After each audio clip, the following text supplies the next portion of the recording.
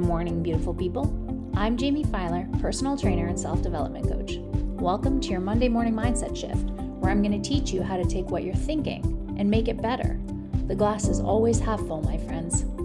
Today's shift is this: build your house on rock, not sand. There's a parable in the Bible about two men. Now, please keep in mind, I'm not a spiritual person, but I do love myself a good parable. One of these men had built a house founded on rock, and the other built a house on sand. When the rain and storms came, guess whose house washed away? The sand one, obviously. Now, why is this story relevant to us? Well, let's break it down. What is the storm? The storm is financial hardship. It's family drama. It's relationships falling apart. It's an anxiety attack. It's whatever comes into your life like the Tasmanian devil and causes havoc. What's the sand? The sand is superficiality. It's the things you buy. It's what you own. It's your looks. It's superficial relationships. And what's the rock?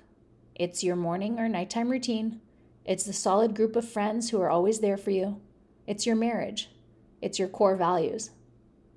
What this parable is implying is that if you don't have a solid foundation, if you don't have a set of principles that you live by, if you don't have core values, if you don't have a solid relationship in your life, marital or not, then when even the slightest drizzle of rain comes, your house can wash away. And that's why so many of us are quick to get anxiety, because we don't have our foundations laid. We don't have a bedrock. If I asked you right now what your core values are, could you name 3? It's important to set yourself up for success and make yourself unbreakable.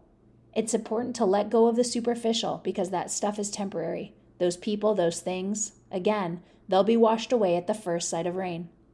You have to plan your life around principles and people and promises that are steadfast. And that's your Monday morning mindset shift. I appreciate you listening.